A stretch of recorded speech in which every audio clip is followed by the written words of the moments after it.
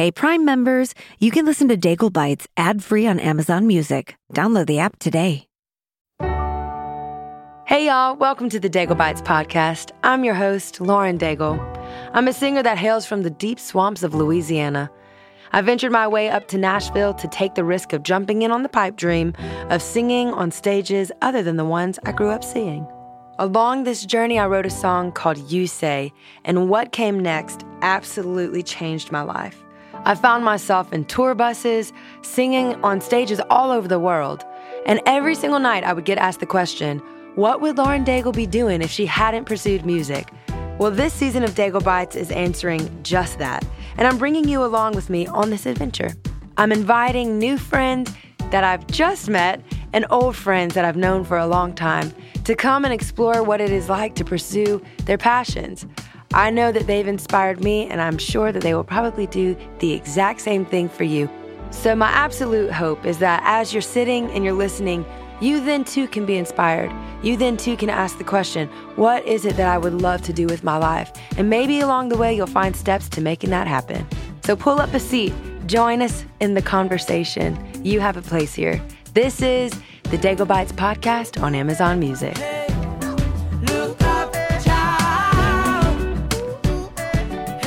Everybody, welcome to the Daigle Bites podcast.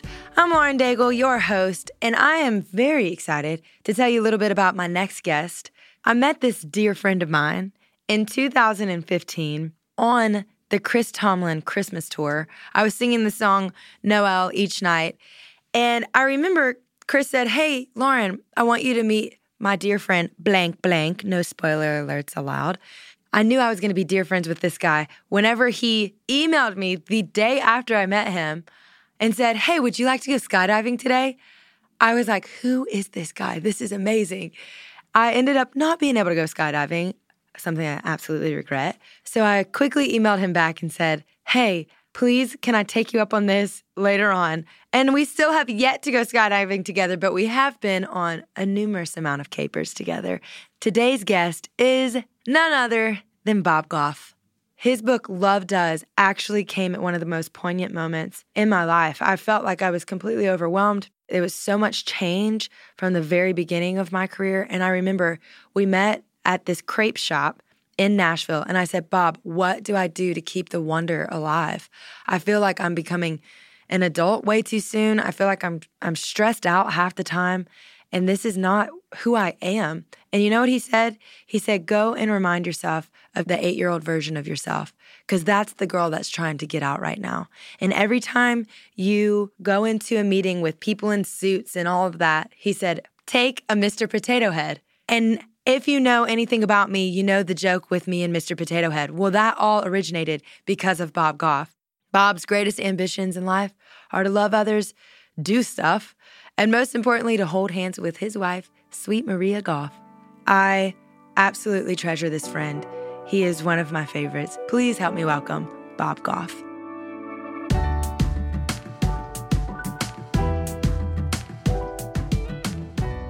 Okay, so to start, first of all, I'm so glad that you're here. I'm so glad that you give me your time. Me too. Can you tell the story about the fig tree? Yeah, like we have a tree, an olive tree actually, between our houses. That's right. And I'm sorry. I think one of the branches was kind of sneaking over next door. And so somehow all of them got cut off on like that side. And one of the things that I did is I could have gotten a new tree, but I decided to just remember to love my neighbor. So we can surround ourselves just like pictures and words and imagery and music that remind us of who we are. You can also have reminders of who you're not. To say, like, I don't want to be the guy. I'm not trying to be right. I'm actually trying to be a little bit more like Jesus. And I'm not always getting there. Oftentimes I'm not, but I'm finding the more intent I am on that, I keep more thoughts in the thought bubble and less words sneak out. Like kind of count to 10 is fine, but what would be even better is to just wait 10 and then find better words, like access different words, and then assume things are going on differently in somebody else's life than are going on in yours to be actually genuinely curious. We did some stuff together in San Quentin, you and and I went back there. I was thinking about you. It was maybe a week ago, but I was there. We were going to film a thing with the guys. Oh, there was one person that you know really well, and he's actually really good at baseball, but he's been in jail for a super long time because he had done something really bad. And he said, do you want to pitch batting practice?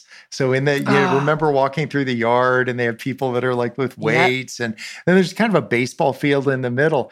And when I got there, there's a screen in between me, the pitcher, and the plate. And so when I throw it, if he line drives it back at me, I don't have to get a new face, which actually would be an upgrade.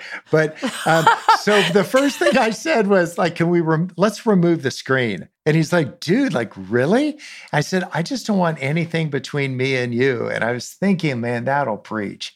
If we can just get rid of whatever's between you and whoever you're supposed to be, or you and the person you're with. And I was thinking I was going to do a Dr. Fauci, where you throw for home base and it hits third. I hadn't pitched a ball since high school. And I actually still had it, Lauren. I got it right over the plate. And he hit it over the fence, but I got over the plate. And so on about the fifth pitch, I remember he was kind of crowding the plate a little bit. And I was feeling a little bit too cocky. So I thought, I'm going to brush this guy back. And I threw it a little inside. I hit him right between the shoulder blades, really hard. Oh, do not hit a guy who's in San Quentin for a long time. Yeah. So we had that awkward moment. Is he going to charge the plate?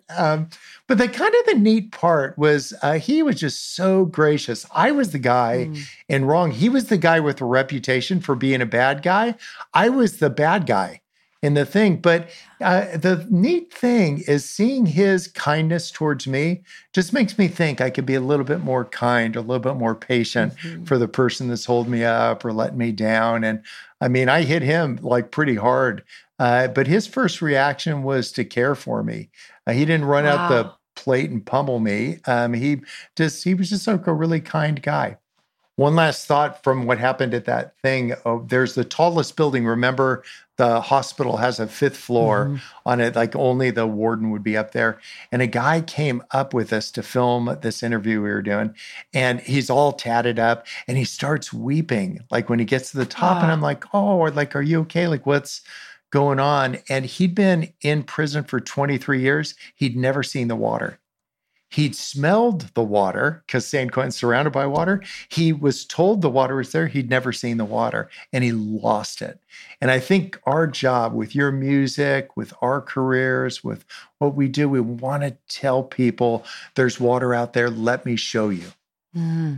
I love that he was vulnerable enough to share his affections and his emotions in those moments, that even with as thick as those walls have been around him, it didn't actually remove his being, Yeah. There's something really profound about that he was able to see water and still be moved. Some stuff happens in our lives and we start digging moats around the castle walls. And I just want to build a couple more drawbridges to say, I know some really wonky things happened. It happened to you. It happened to me. It happened to whoever's listening. But to say, could we build a couple more ways in? Find some safe people that you can be authentic, that they may have an agenda for themselves. They don't have an agenda for you. So I would say in our friendship, Lauren, I have an agenda for me. I don't have an agenda for you. My agenda is just be friends and do life. And so if you had people with fewer agendas, it doesn't mean I'm rudderless, because I have an agenda for me. I know why I'm doing what I'm doing. And I want people to just play their song. Oh, 42 years ago, you know what I thought it would be? I think you're in music, so you may know the name, a ludist, just somebody that makes guitars. So I met a guy and he made guitars. And I said, will you teach me how? And so we got all the wood and we bent it and we made the soundboard and the hole in the neck and everything. I got all the way up to the fretboard and I didn't finish the guitar. I carried that guitar around for 42 years. And this week it went in to get the fretboard. What? Isn't that crazy? I gave it to a guy. He looks like he's with the Doobie Brothers in every respect. And he said he was put the fretboard on. He said, no sweat, man. You're like 99% of the way there. But I never played a song for 42 years because I never got to the last piece. Like just the fretboard, I'm like, people get to the last piece. No shame in it. Just figure out what's keeping you back. What's the screen between you and whatever you want to get to? And like, just move the screen to the side. Okay. What are some tips that you have for people who feel like they're just hitting the wall? Yeah. How do I see the screen? It's kind of like finding another gear. And you know, this old Jeep I've got, when you go to change gears, you put in the clutch once, and it won't change gears. That just like slows down the gears. And then you put in the clutch a second time, then you can change gears. And so sometimes you just got to double clutch. Sometimes it takes a second. It maybe think of the first time as revisiting, why did I start out? What was the big ambition that I had about touching lives, inspiring people, finding some beautiful lyrics that like connect with people who they are, and that requires some vulnerability, maybe kind of ripping the scab off from time to time. There, you could go around the corner and find a little self-loathing and all this stuff, like some missing pieces. Yes. But to say, if it doesn't work the first time, I want to just not bail on the idea. I'm just going to put in the clutch again and see if I can find that next gear. And so I want people to just realize the important work that you're doing and like not get distracted. I just finished a book, and that is the title of it, Undistracted. And part of it is just thinking of examples of people that just didn't get distracted. A guy, Nehemiah, that's like everybody hears about it, but he was building a big wall. And four of his buddies kept saying, hey, can you come down and do this? And he said, I'm doing important work. I can't come down. And then somebody else said, oh, somebody's trash talking you like over there. And he said, I'm doing important work. I can't come down. 4 times this happens. And he just kept saying the same thing. He was just trigger locked on the important work he was doing. It was like he double clutched. He knew why he was doing what he was doing, and he wasn't going to get distracted along the way. I'm like, and so I think you're doing important work, and I've got some stuff going on overseas, and there's a lot of distractions. You might get misunderstood. I get misunderstood all the time. That's just Tuesday for me. I'm like, whatever. But I'm also like I'm a happy guy, but I'm super sensitive. You know that side of me. I can't even say goodbye without like welling up. I'm emotionally incontinent. But easily to distract, I want to say like I'm doing important work. I'm finding that new gear. I'm not going to get distracted. And if we could do that, I think we'd get down to like finishing the song, finish the guitar, play the music. Okay, I have 3 stories. I'm going to tell them quickly back to back, but I feel like there's so much wealth into what you just said. Story number 1, do you remember the time that I was at your house and I was like, I know that I have a record to make. And you said, cool, you're not allowed to eat until you finish a song and you can stay in my sailboat. I remember. You have to sleep in the sailboat and you're not allowed to eat until the song is finished. Do you know, I went on a sailboat trip the other day. It was just a day trip, really small. I walked in and I just sat in there where all the beds were, the living room area. And I just sat and I listened to you say that in my head. I just listened to it over and over. And I was like, okay, there's more in here. There's more in the hull of the sailboat. I will draw more songs out. There will be more to come. And do you know, since then, this next record I'm working on right now, I've written more songs alone than I have in my career thus far because of setting up those moments of, okay, well, it might not be a writing room that you can write in today because just being still, sometimes I have a really hard time with it. But if you go on a walk, you're not allowed to come back home until the song is finished. And you have to just sing it into your voice. You know, there's all these moments that I've drawn from that one saying, just you're not allowed to leave the sailboat until you finish the song. That's story number 1. I thank you for that. Yeah, you're doing important work. I'm just glad that you're not getting down. You're not coming out. You're not returning. I'm just going to get my work done. I want to fail trying. I don't want to fail watching. Like I'd rather Yes. try the lyric and have it not work than not write down the lyric. Someone told me the other day, oh, I'm not an expert at this. I just fail forward. Yeah. I loved that idea. I fail forward because even if it's a failure, it's still launching me into the next step. Totally. So regardless of if it's failure or success, it all kind of becomes success at some point because it gets you to the next And then step. not getting hung up by all those steps, like not getting hung up with all the details. I don't think you get hung up in the details, do you? My manager just shook her head up and down. Yes, you get hung up in the details. You do get hung up in the details? Yeah, I think I have a respect for the details, but I don't feel like I'm hung up in those. But you get like a little mired with that? I do. I think I get mired with expectation. So if I know that there's a lot of expectation intertwined in all of the details, then I think I get overwhelmed. Expectation is so interesting. I've found that it could be really great because it applies pressure and allows me to soar. I like to work well under pressure. But the flip side is, will I deliver? Can I measure up? All of those kind of thoughts start to play in. I think at the risk of like wordsmithing it, I just seems like mired in the emotion, but not in the planning. As I've experienced you, you're like, okay. I mean, we were just talking before we started about a pretty crazy plan, but you weren't mired in the details. It's like, I don't know, does that country give visas? Yeah. Answer, not many. but the details didn't seem to slow you down, but the emotion around it. It's a expectation from a relationship that was kind of wonky, or parents or friends that are still working on their people skills a little bit, or even strangers that have a big voice in your life, but they just don't have a big part of your life. I just don't want to get hung up in the details. We've got a water tower up at this place we've got, and we were filming a thing for Magnolia, and we were going to let all these balloons go at the top of the water tower. And I thought, this is going to be so awesome. But I had to take all the balloons to the top of the tower. And I was thinking, like, how am I going to do that? And still, there's these little handholds going up. And I got up to I was like looking up for probably a solid 10 minutes. And I say, I'm going to move here, then I'll grab this, then I'll do this. Lauren, I'm not kidding. Something caught my eye. I looked down, there's a coiled rattlesnake at my feet. Oh. And I was looking up. I wasn't looking down where my feet are. And so what I want to do is I think you taught me that idea of be where your feet are.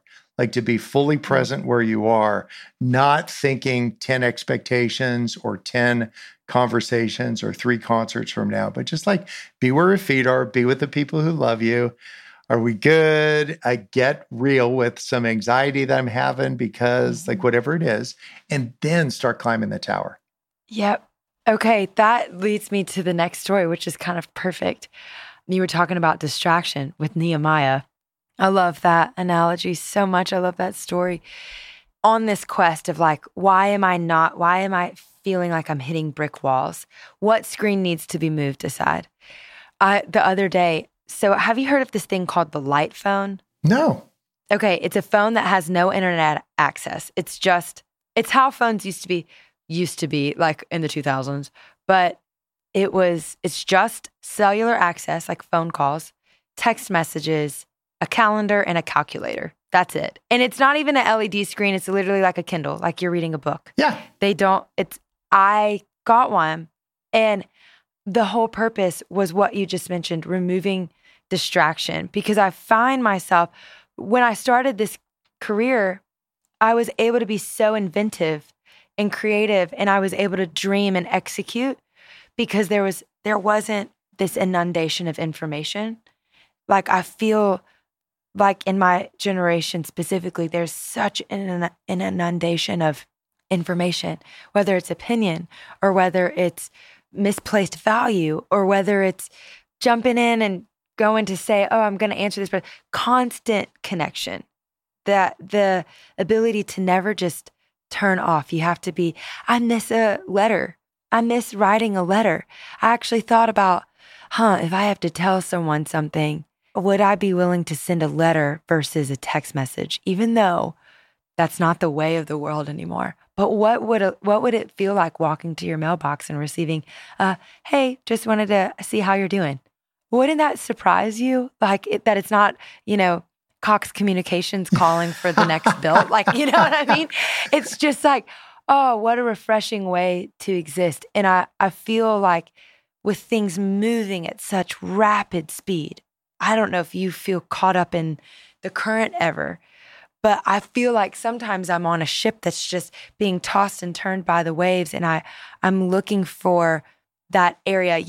Sometimes a wave will provide that one little route of exit, and you've got to know exactly how to slice the wave to exit smoothly.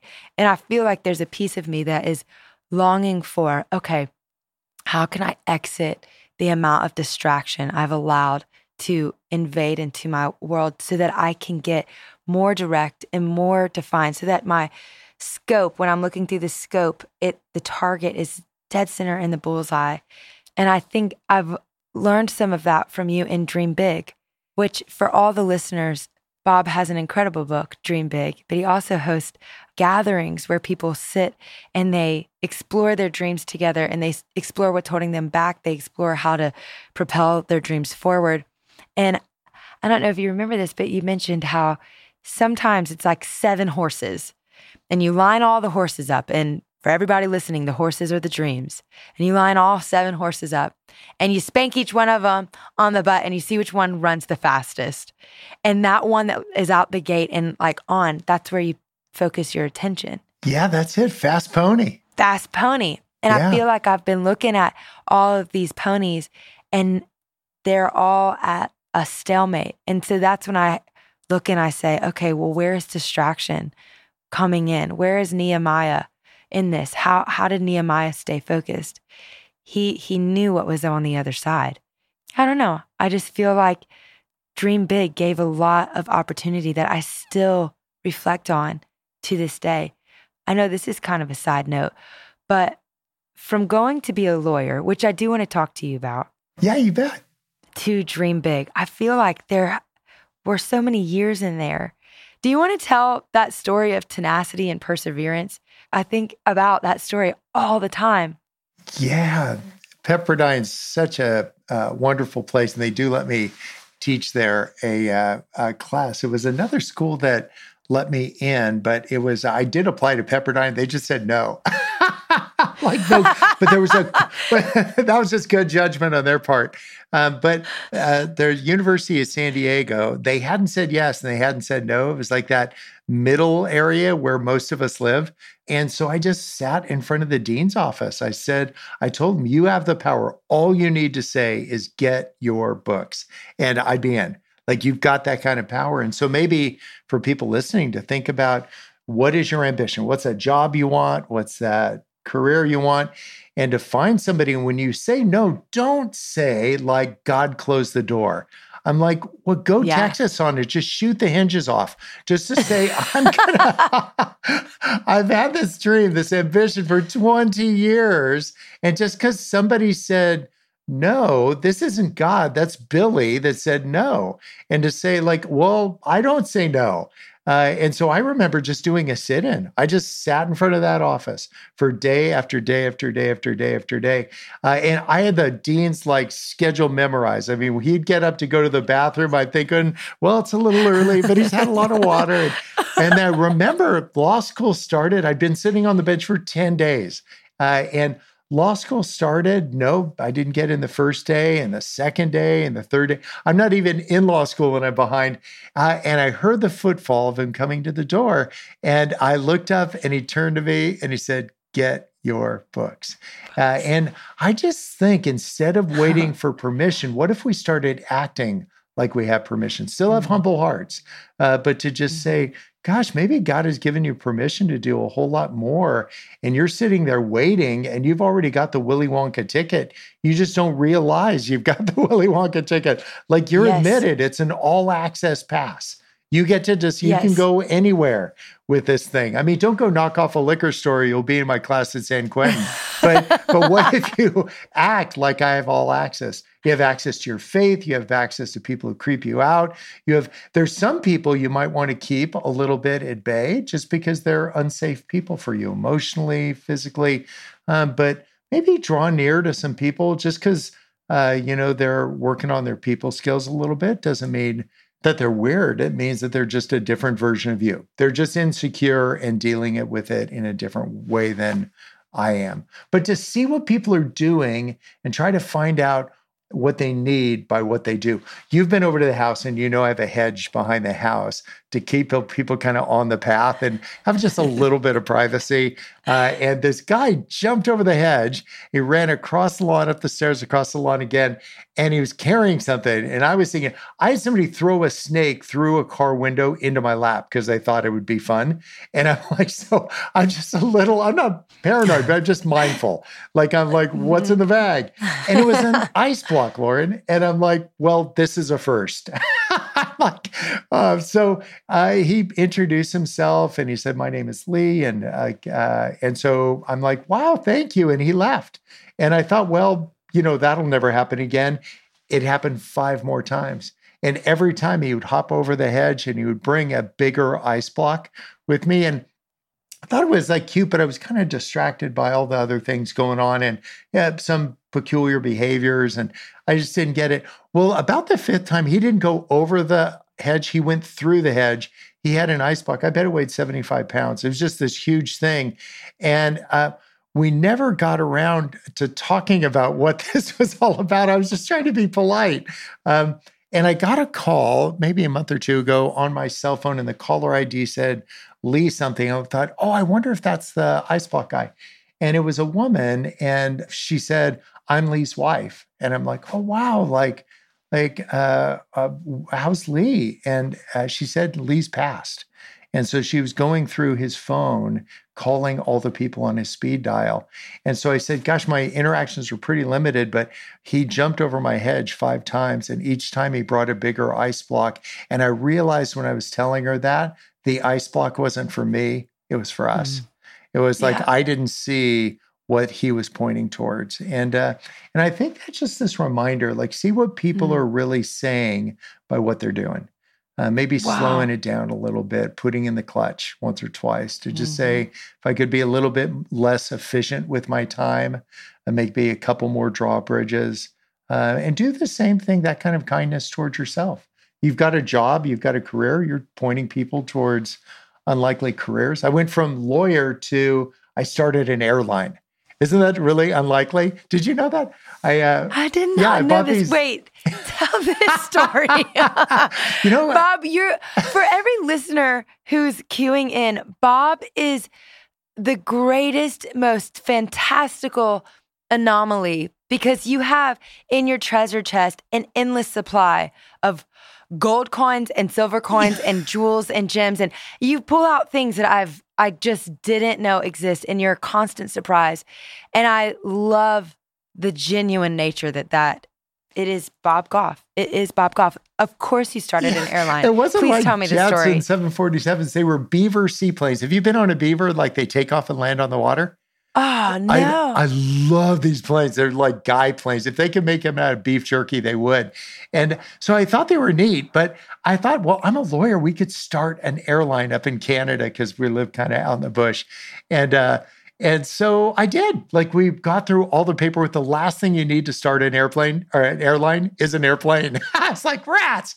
I didn't have one. So the thing about Beavers, they hit stuff. And so I got the tail section from one guy and the fuselage from somebody else, the wings from another crashed plane. And we put this plane together, and then we needed to paint it. And I was literally at Krispy Kreme for a friend.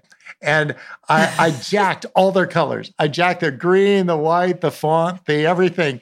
And we called it Pacific Wings. There was an airline in Hawaii called Pacific Wings. I didn't know. I just thought if they had a problem with it, they'll change their name. And so we started this airline. And I think what my point is this, find where things take you. Activating your big ambitions that's going to be catnip for the next ambitions. We never made any money on this airline, but I co-chair. I worked in Seattle and lived in San Diego and commuted for those 25 years, And but because I had an airline, I co-chaired with Alaska Airlines, never paid for a ticket. And so I got to fly on their airline for Genius. free, and they could fly on mine, but nobody ever did. 0. Pick a round number. In a decade.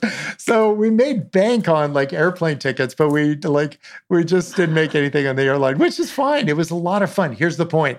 Like if it's skateboards, find something that lights you up and to just pursue that ambition, double clutch past the emotional, like these limiting beliefs that like it won't work, or I'll look so silly, or what if I'm misunderstood, or am I supposed to make like Jesus skateboards? No, just make really good skateboards. Yeah. Like just do really quality stuff and let that point to the divine. You don't need to put a return address on everything that you do. And will you be misunderstood if you don't do that? And you say, oh, heck yeah, where you sing, who you sing for, all that. Like whatever, don't worry about that. Tell them to get a puppy. Like what I want to do is I'm going to stay on track with my beautiful ambition. And I know that people listening to you will as well.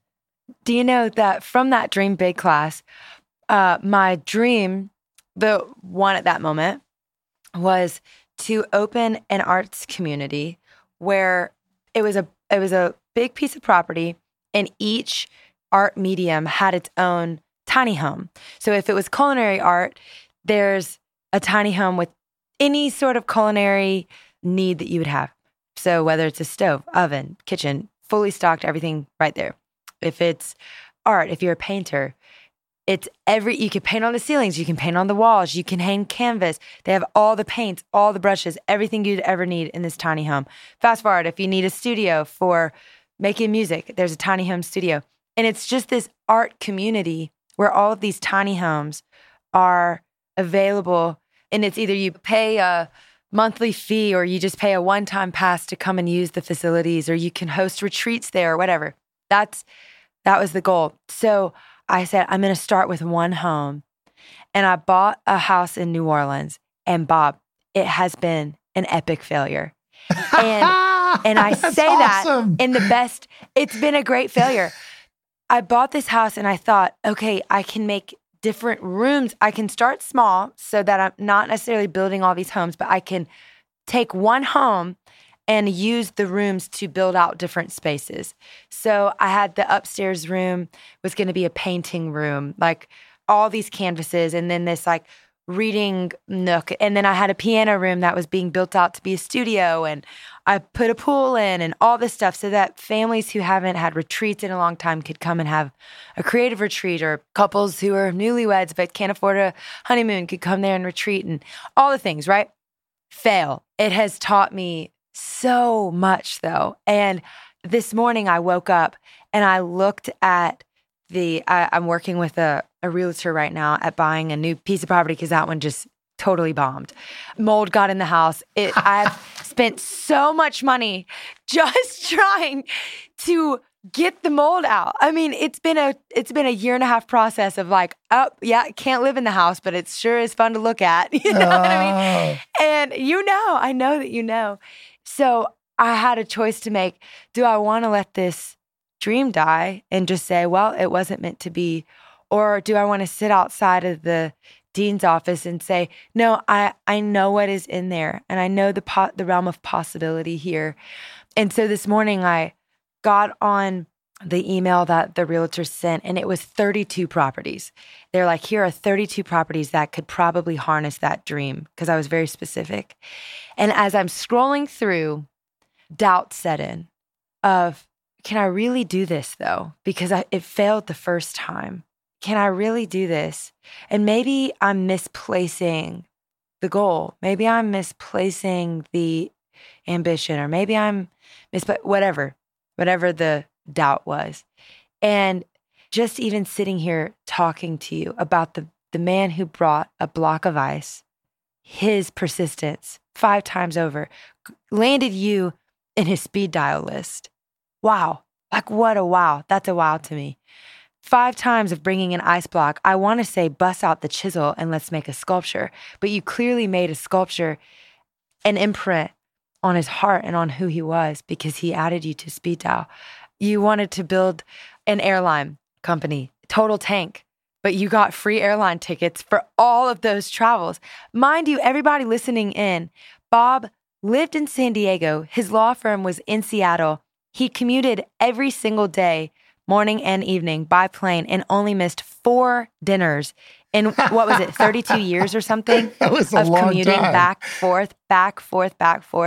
I ate a lot of peanuts. I believe it. I know. Now with peanut allergies, people are like, thanks, but no thanks. I'm over there in the corner just stuffing them down. I love peanuts. But I love that even just sitting and talking with you, I'm like, yeah, you know what? I feel invigorated again. Just to say, I'm going to get wings from this company and I'm going to get the props from this company. Yeah. I'm going to get the shell from this company and we're going to build a plane. And if I'm the only one that ever uses the plane, well, at least we did it.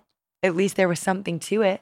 And where is success measured, you know? And maybe moving away from deferral, like that instead of deferring your beautiful idea because last time it hurt, and we want to move towards pleasure and away from pain.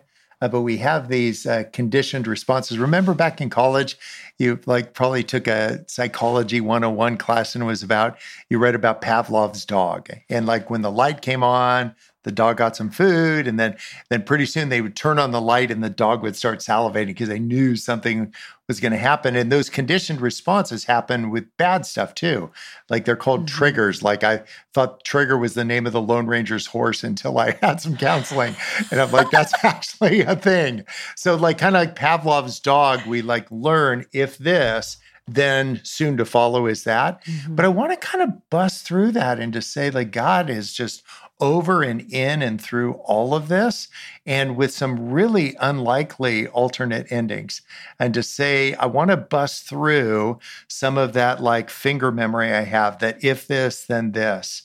And I want to just say, I don't want to live by all these conditioned responses, to play it safe, because I think we were born to be brave, that we were born to do just courageous, unlikely things, but do things that are courageous for you, not comparing your work to somebody else's, like tend to your own fire, keep your eyes on your own paper and say, I'm just going to tend to my fire here. And I'm just going to do one courageous thing for me. The end of the Battle of Leningrad, everybody ran out of food. They ate Pavlov's dogs. I bet they didn't see that coming. So, but slight turn of events. But find these unlikely things that you just think, well, let's say if you had a bad relationship and then you make a stupid rule that says, everybody is eventually going to leave me, so I'm not going to go deep. And then you have a bunch of shallow relationships. I'd say, could we go revisit? Let's go back to the scene of the crime and say, what story did you make up? What rule did you make around it? And stop letting that push you around anymore. And I think you'll unlock that new career. I think you'll make the thing that the relationship that you'd say, I know I'm not going full Pavlov's on this. What I'm going to do is I'm going to be courageous. I'm going to be brave. I'm going to make some new rules. You know, the beauty of that first failure, the house, is that during the glitter season, which we know what that means, I was able to work with my production manager. And so we weren't allowed to be on the road, right? But he project managed the entire house, everything that had to go on. And just day in and day out, seeing someone who was so steady and so dedicated and determined, he learned an entire new skill set. He put a teak deck. He did so many things. He said, I would have never learned all of these skill sets had I not just stepped into this house and said, okay, I'll jump in for this season. And he showed up relentlessly every single day. He is married. He just had a baby and was able to have something to do during the season and also learn and grow. For me, that was the highlight. It might have failed in the sense of the dream that I saw fit, but it was actually so much better because it impacted someone. And I think the things that you just so beautifully communicate is how being with someone and caring for the other and letting their story teach you and guide you, and not using cynicism and criticism to ascertain some sort of judgment of them, but instead to delight in the uniqueness of each person. There's something to be said for that I feel like it enables such incredible growth. And I feel like the world becomes a smaller place and more holistic whenever we do that. You were talking about courage. When you had to, what was the process like for you to hand over the keys of the law firm? Was it like, I've always wondered about this. So you started off, you had this amazing law firm, right? Worked there for years and years and years. And then one day you walked in, you handed over the keys and you said, okay, it's finished. But was that the launching of all of these other moments, was it the launching of Love Does? Was it the launching of becoming an author? Was it the launching of all of that? Or did you have those things in circulation while you were a lawyer? How did that process work? Yeah. So for people that are listening that have a day job, like I just thought of being a lawyer was like fundraising. Like you can just raise a bunch of dough taking depositions. And we had some schools going here and there.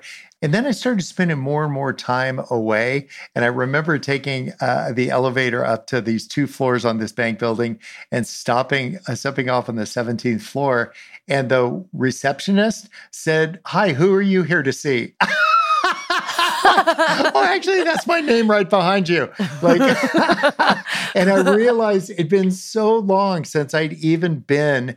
I'd fly to Seattle every day. I'd go to court. I just wouldn't go to the office. And I realized I just traveled so far from where I had gone that I just had realized I'm not here anymore. And I called everybody together and I took the ring off the keychain and I just said, I'm out. And I've never gone back. Like that was my last day at work and it was my job. That was my firm. Wow. But I would say this, like whether you think of it as like that famous story of Cortez burning the ships, they were deciding, shall we go back? As the last ship was burning to the waterline, we're like, nope. So that ship has sailed. Yes, or sunk. Yeah. And to say, Or like, sunk. what I'm going to do is I'm going to move courageously towards the newest version of me. So my worldview, and I think you'd share this, is that we're new creations every day. New day, new Bob. And so I don't want to be playing by the rules of old Bob. And old Bob was a lawyer and was arguing in court and all that jazz. And new Bob, he's just like, he's the balloon guy. He's just like, I don't want to have these high level conversations about all this. I have such a deep conservative theology, and it's this: God loves everybody. Not everybody will accept. It's like, no, everybody and always. And so if you've got a more refined version of that mazel tov, that's okay. I'm not going to raise my voice only when I'm yodeling. And I've never yodeled, but I'm not going to argue with people anymore. I'm not doing that. What I'm doing is I've got important work to do. I ain't coming down. And so with that kind of resolve and resilience, when the place in New Orleans crashes and burns for you, or there's a disappointment along the way for me, an unexpected outcome that I think this side of eternity, we may not be able to piece together some of the crazy stuff that's happened, but with a confidence that to say, we're just going to keep trying this because we really believe, want to keep current. Some people that are listening are afraid you're going to lose your job, and other people that are listening are afraid you're going to keep your job. Keep it. So just like bail out. You're 2 words away. I quit. Put it in an envelope, put a stamp on it, give it to somebody you love, and say, mail that in. They may run to the post office, or they may feel incredibly trusted by you. And so there's something beautiful about that kind of resolve. And I think it'll bring the current version out. It's like fretting the guitar. It's like saying, now we can do something with it. You were close. And that's awesome. Now let's just go do something with it. How do you navigate disappointment when you reach that place? Yeah, it's a gut punch in the moment. I have to resist my flaming Enneagram 7 that just wants to be yippee skippy and all that. Let's not talk about it. But to actually go there and see it, kind of like this big dream that you had and this disappointment, grieve it, and then resist the temptation to run away from it. Because I want to pretend like, let's talk about happy stuff again. And I'm not saying make a campsite out of these setbacks, but at least visit them. Like go to the scene of the crime and then just grieve it and to say, I'm not going to try to sum it up in a catchy little slogan about that, but I just say like, yeah, I really agree with that. But I'm not going to like let that get in the way of being the next version of me. Like, because I think darkness doesn't want to destroy us. It wants to distract us. And I think if we get distracted by the disappointments in the past, we won't get busy building this like really beautiful future, like next courageous step. And a comparison's a punk. So don't start comparing like what you're building with what somebody else, because their rocket ship will look better. Yeah. But I want it to look like you. I want it to look like this beautiful emergence of your faith and your creativity and your all of that stuff. Not just one thing, but all of them. Like that's what'll get you launched. I love, well, first of all, I love this conversation Me so too. much. I feel It's like so I'm fun. gaining. I feel like I'm saying go on. I'm going to ask 2 more questions.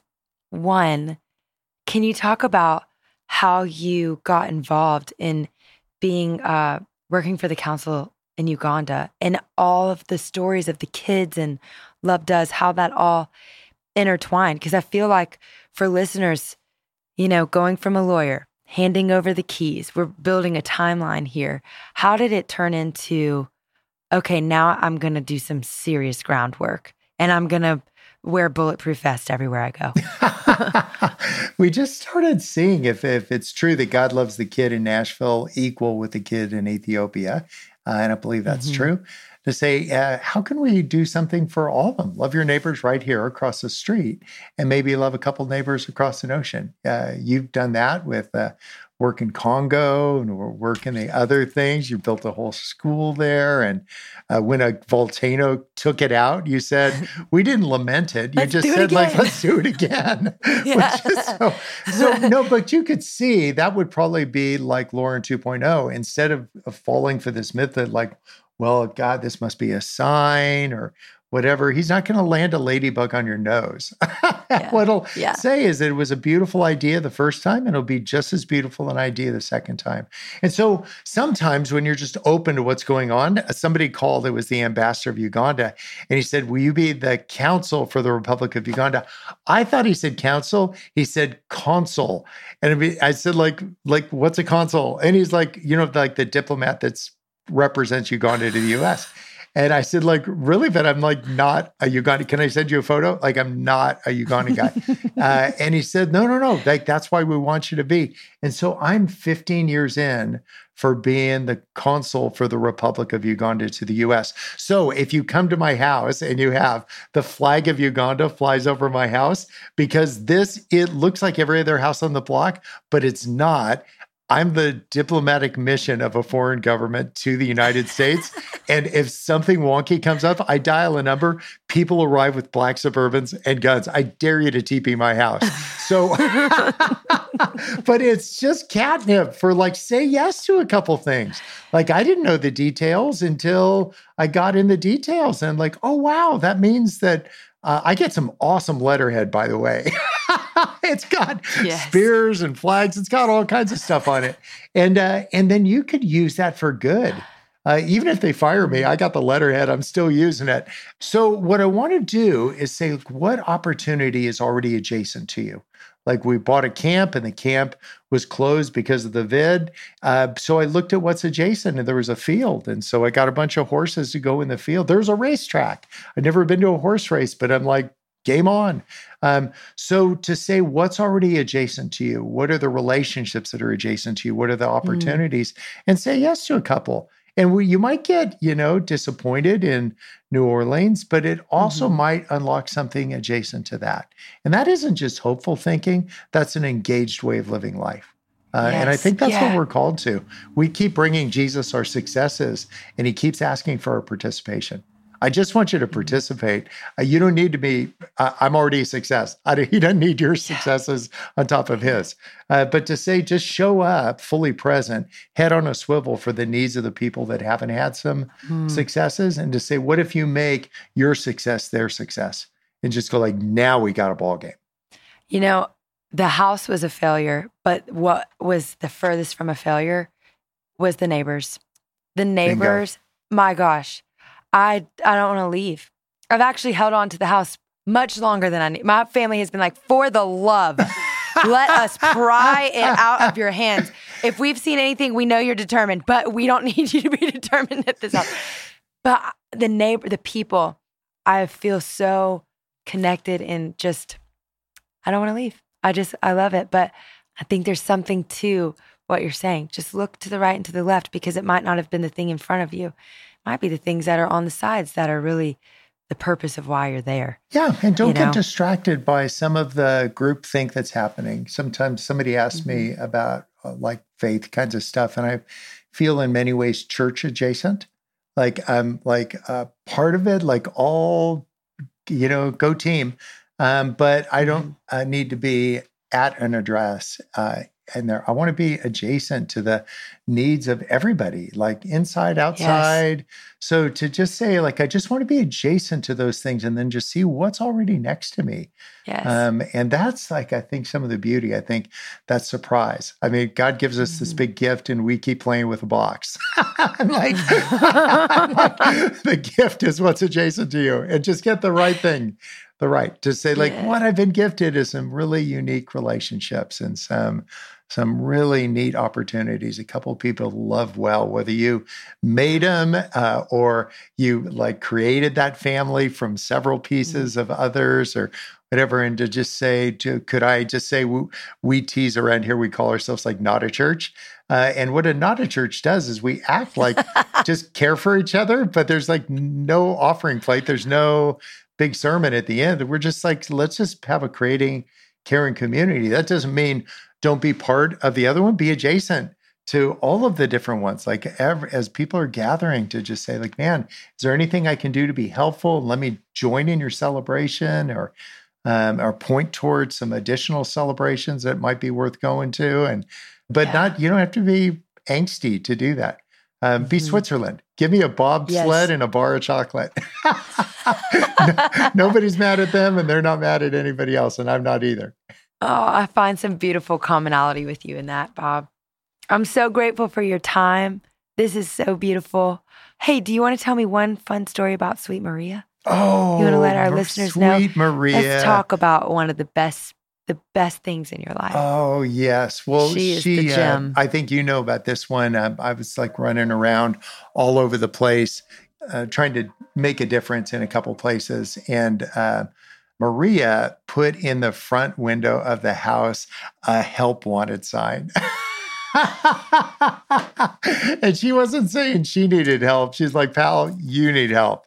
Like, you are missing it. And so it's she's kept all these years, she's kept that sign, but she doesn't hang it like the sword of Damocles over my head. Instead, it's just this reminder that we need to make it happen where we are. Kind of, again, this be where your feet are. Find what God's already done in your life, the people he's dropped into your life, and you've got some really special ones. And just make sure you're doing a good job with that. Think of these as concentric circles. And then the next, say, like a group of friends. And then maybe the next group out might be the people that really enjoy your music or identify with what you're doing. But make sure you get the middle part right first before you get out on ring number 50. And certainly don't get distracted because somebody's biggest thing is ring number 100 to you. To just say it isn't better, it's just different. And so I just don't want us to get distracted. We're doing important work. We can't come down. And Sweet Maria Goff reminds me of that every single day. Oh, I love her. Just being able to see her face, but just a glimpse, my heart just swelled up. I felt like, oh, this is going to be such sweet time. Just getting to see her face was such a delight. Oh, well, she loves you. I love you, my friend. I love you too. I love her. I'm so grateful for this time. Hey, Bob, where can people find you? Awesome. So you don't have to give your address. You can give like all the... I know that's I mean, you can do whatever, but... Yeah, if you just Google Bob, you'll find me. Perfect.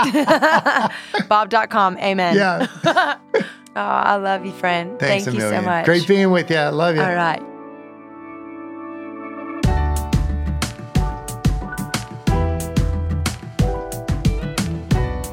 Daigle Bites is an Amazon Music podcast hosted by me, Lauren Daigle, and produced by Elizabeth Evans Media Productions.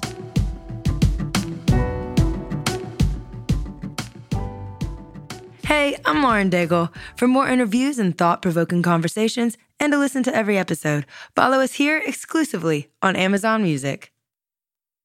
Hey, Prime members, you can listen to Daigle Bites ad-free on Amazon Music. Download the Amazon Music app today. Or you can listen ad-free with Wondery Plus in Apple Podcasts. Before you go, tell us about yourself by completing a short survey at Wondery.com/survey.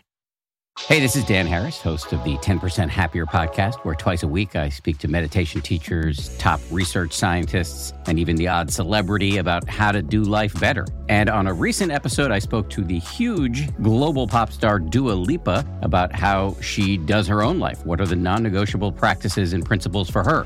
Those are just like life things that I like to live by. Never do the same job twice and never leave today's thing for tomorrow. Mm-hmm. Those are really important things. The episode is incredible and actually quite practical, especially when it comes to creativity. Is it true that in typical overachiever fashion, you wrote 97 songs for this record?